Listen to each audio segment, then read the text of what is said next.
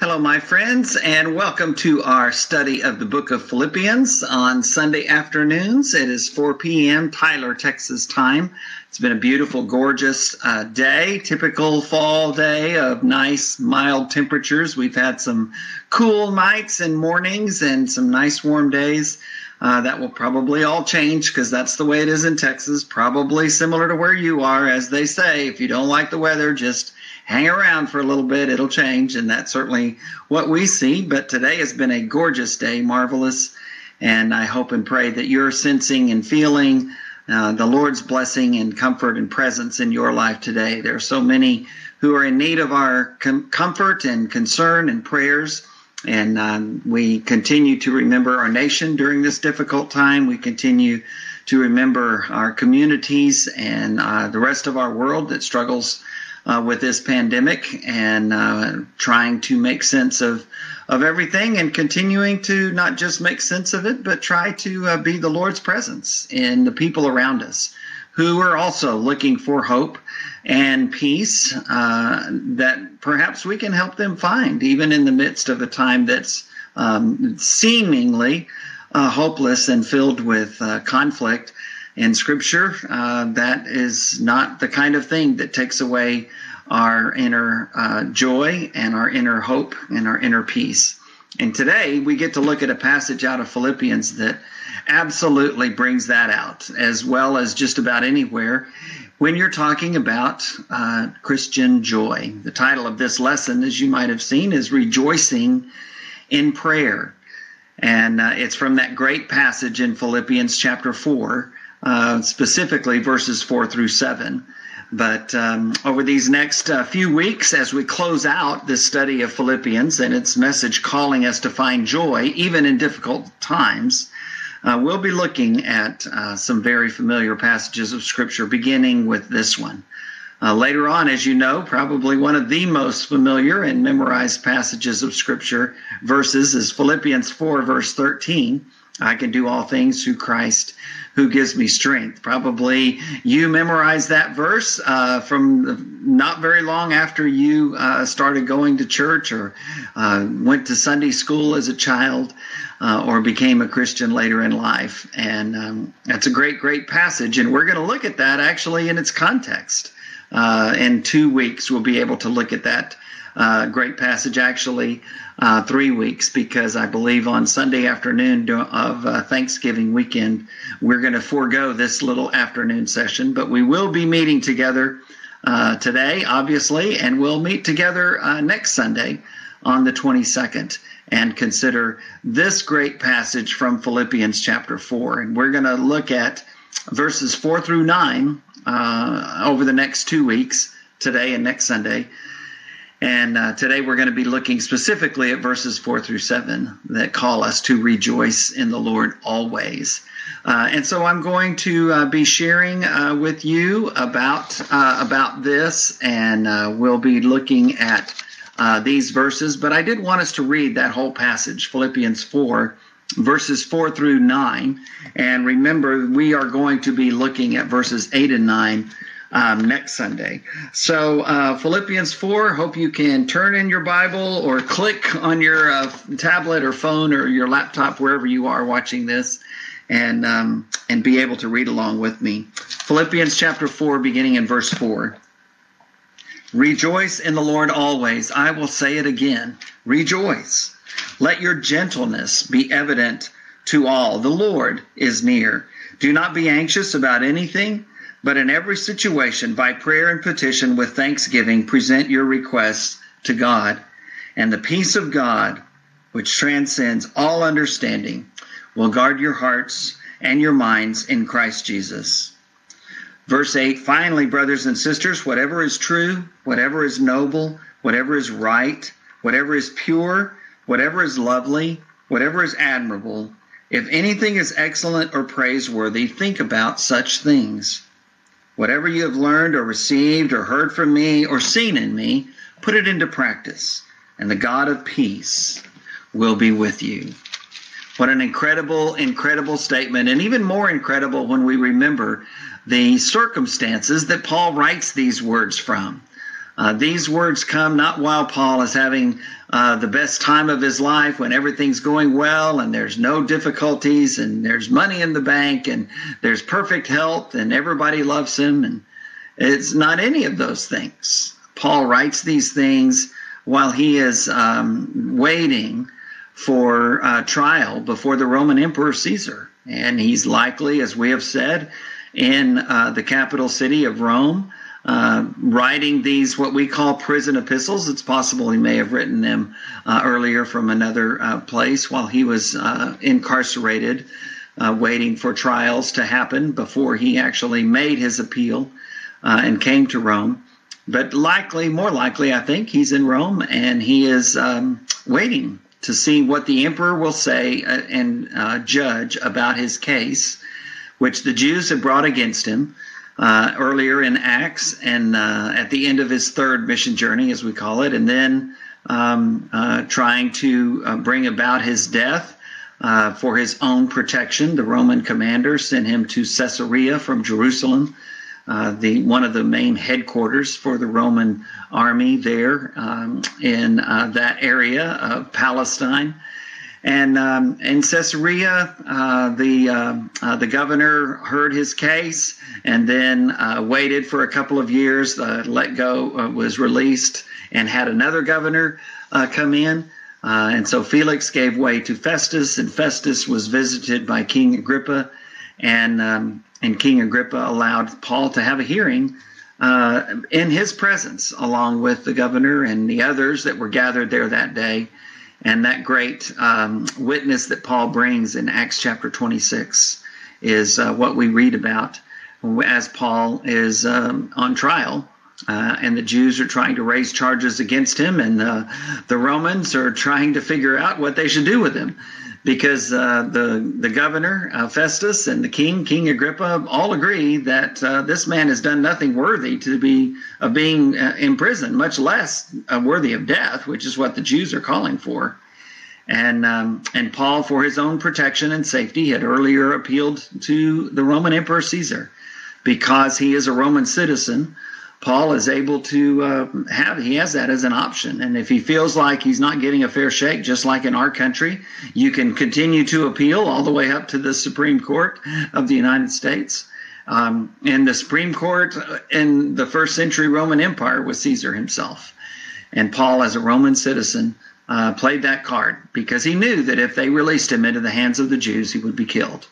And so he sought for protection from his own people by the secular pagan Roman government. And it was the right thing to do because as he waited, as best we can tell, in Rome, he wrote these prison epistles, the letter to the Philippians and Ephesians and Colossians, and then the one chapter letter to Philemon, one of the leaders of the church at Colossae. And during that time, he writes those letters, and he is able to have some freedom. We might call it house arrest in Acts chapter 28. And so now Paul waits, and he has limited freedom. He is unable to go about freely, but he is able to meet with people and to talk to them about the gospel of Jesus Christ. And that's what he wanted to do anyway. And so it's interesting as we read these words and we hear Paul make this cry. And what we find in these verses, Philippians 4, verses 4 through 9, is the promise of peace of heart and peace of mind. Next week, next Sunday, as we look at verses 8 and 9, where Paul announces all of those great characteristics and attributes and thoughts, and he says, think on these things. Let your mind rest and dwell on these things rather than things that will only cause you to have less peace of mind. I think that's a really important thing for us to consider in this day and time in 2020 America. But before we get to verses 8 and 9 and that call for peace of mind, he talks about peace of hearts. And he says, here's how that happens. And it's interesting in this passage, it doesn't happen because everything is going well. It doesn't happen because, as the world would say, we are at peace. We have no conflict around us. Everything is going well. There's money in the bank. The report from the doctor is good. the job is going great, our family and friends love us, the church is doing well, all of those things. For Paul, none of those things were happening, and yet also none of those things could take away his peace. And so let's kind of take a look at this passage, and especially and specifically verses 4 through 7. And it begins with that great statement in verse 4, "Rejoice in the Lord always. I will say it again, rejoice." Definitely one of the key verses, if not the key verse in the book of Philippians. Philippians, as I said, Paul writes while he is incarcerated, basically, house arrest we might call it. And he is able to live on his own, but he doesn't have his freedom. And he's waiting. He's waiting to hear if he will live or die based on what the Roman emperor decides. And so for Paul to say these words are absolutely amazing. And yet that's what he says. Christians are to rejoice in the Lord. And that gives us a key as to how this is to happen. Christians don't rejoice because of our circumstances. Many times in Scripture, in the New Testament, the circumstances of the disciples was very bad. And that's what was going on in Paul's life as he writes these words. But he doesn't say rejoice in the world. He doesn't say rejoice in the fact that all is going well for you, but rather he says rejoice in the Lord. And we understand that. If you were with us as we looked at through the great book of Acts earlier in my Facebook studies this past summer on Tuesdays and Thursdays, we went through the book of Acts and we saw time and time again what that statement in the Lord really means and how we get there. Because there were so many times in the book of Acts that question is asked and answered, what must I do to be saved? And another way of saying that would be, what must I do to be in the Lord? How do I have these sins forgiven? How do I build that relationship with Jesus Christ where his blood cleanses me from all of my sins, as John the apostle whom Jesus loved writes in 1 John chapter 1 verse 7.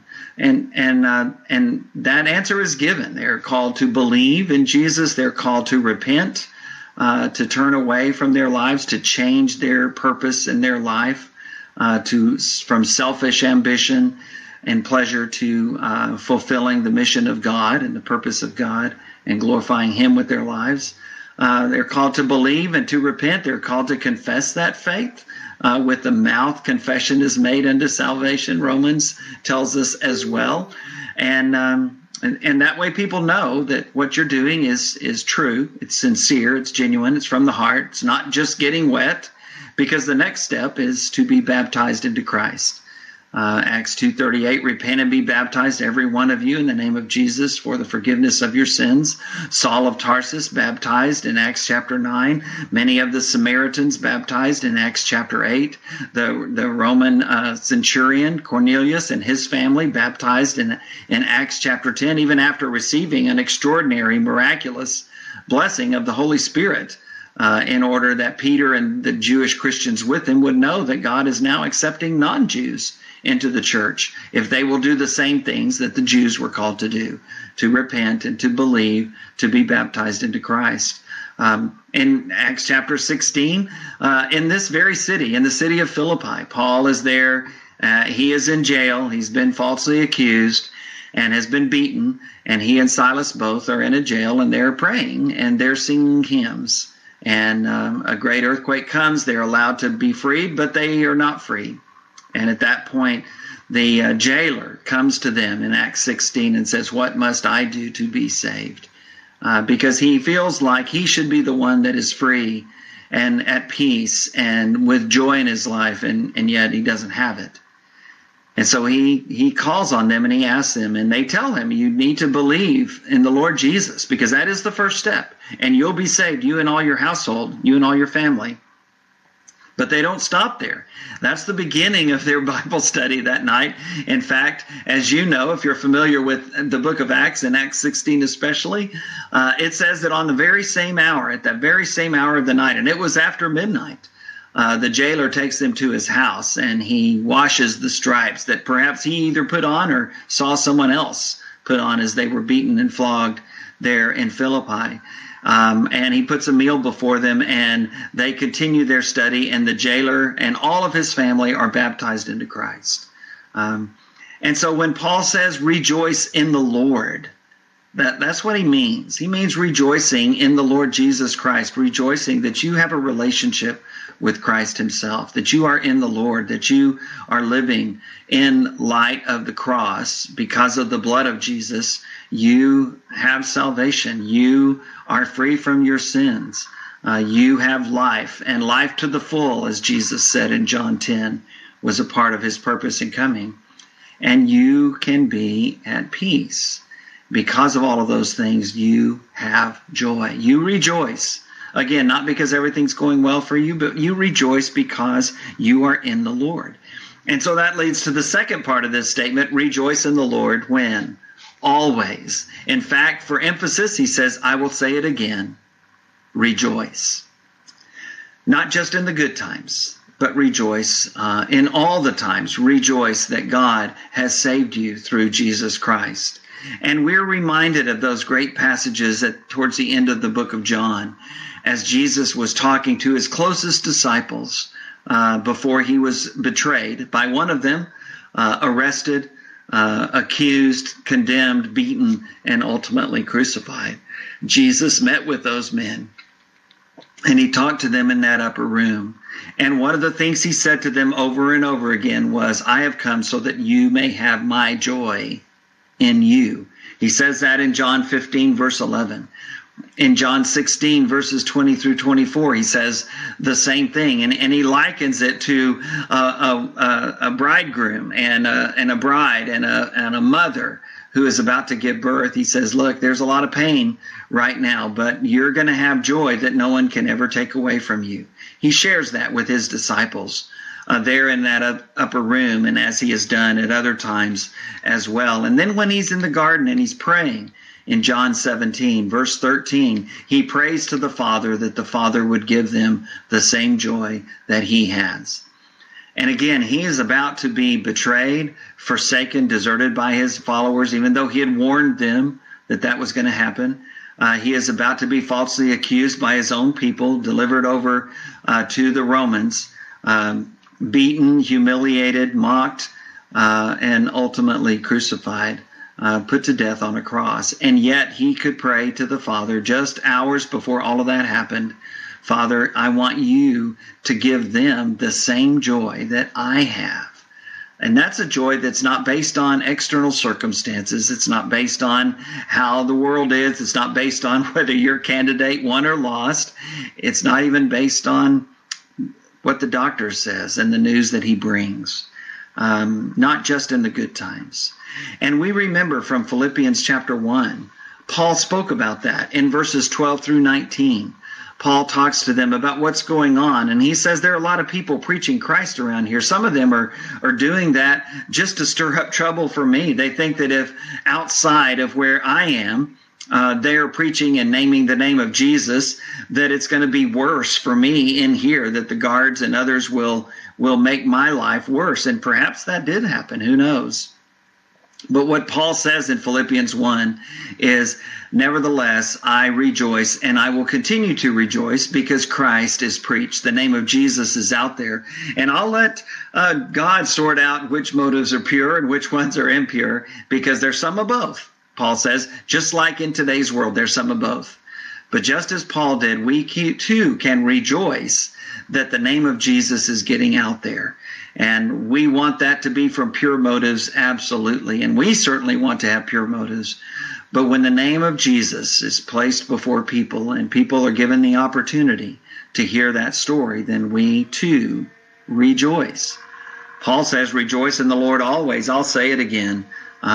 Rejoice, not just in the good times, but in all times, always. And then the next thing, Christians are to have a gentle spirit. In Philippians 4, he says, let your gentleness be evident to all, in verse 5, because the Lord is near. The Lord is at hand, and that could mean that he's present with us, right around us. That's certainly true. Jesus himself promised before he ascended, I'll be with you always to the very end of the age.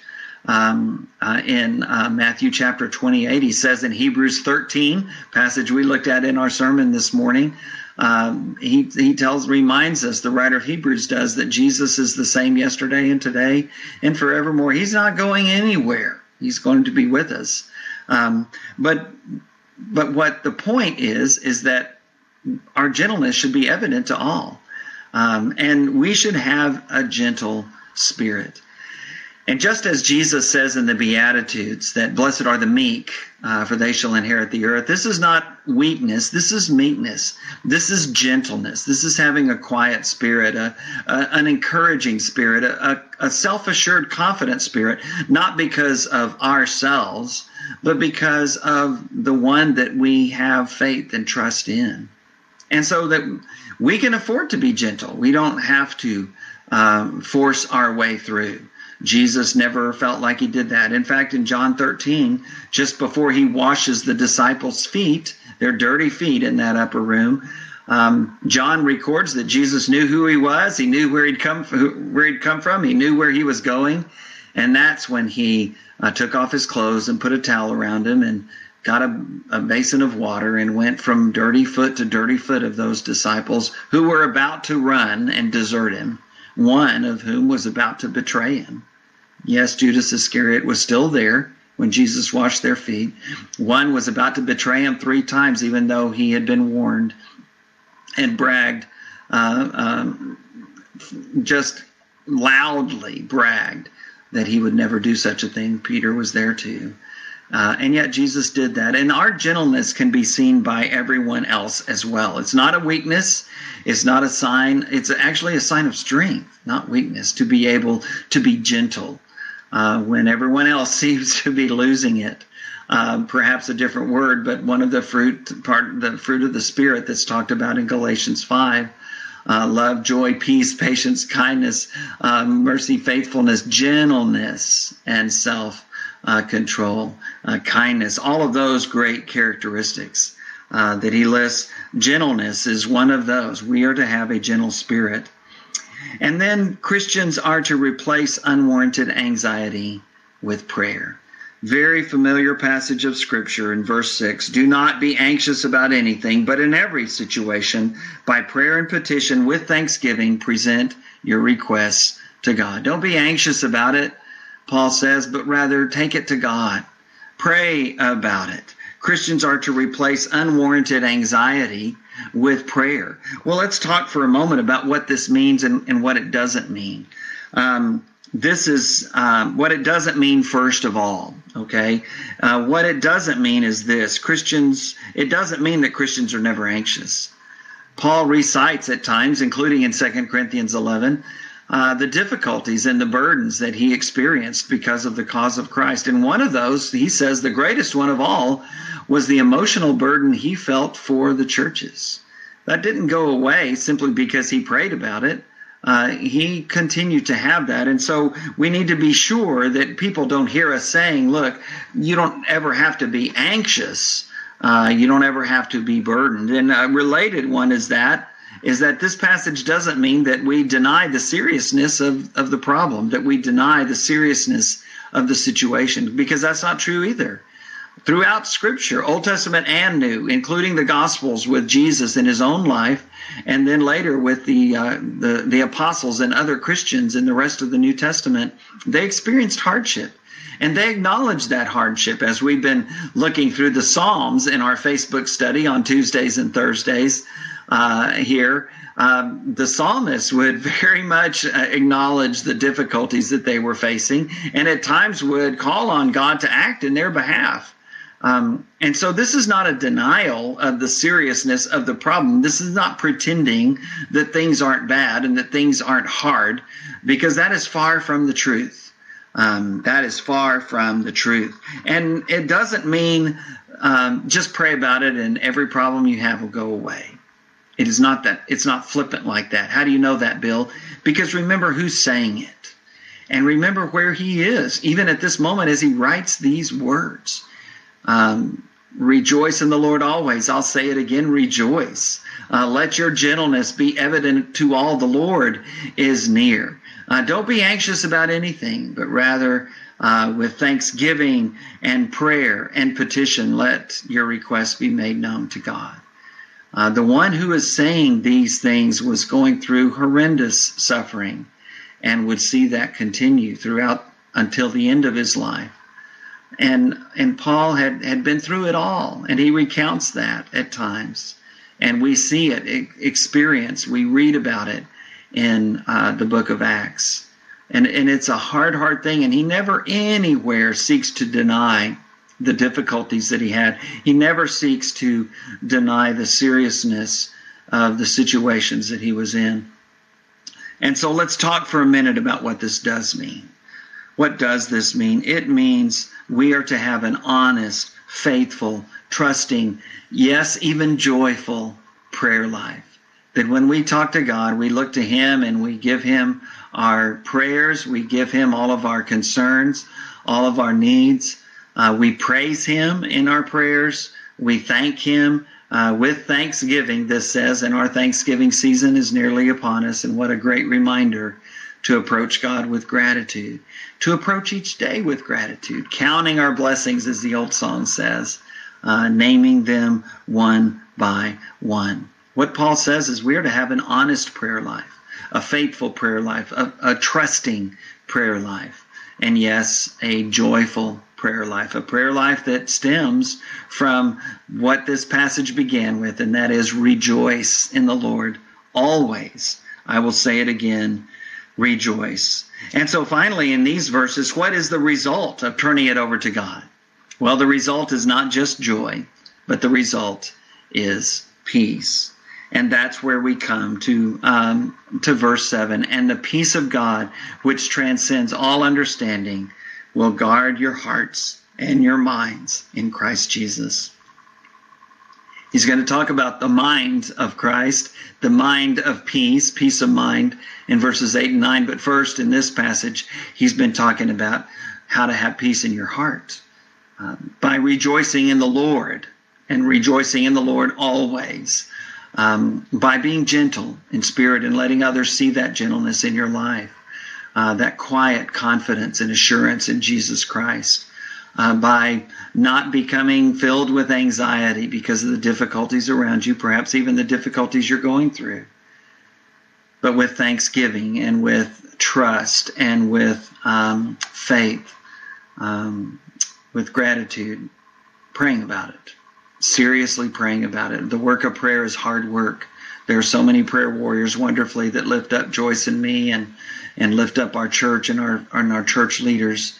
And what a great blessing that is. We have an honest, faithful, trusting prayer life, joyful prayer life. And because of that, we've got what the little kids sang about. Remember that song? I've got the joy, joy, joy, joy down in my heart. Where? You remember that song. Well, you remember one of those verses? I've got the peace that passes understanding down in my heart. That's this verse.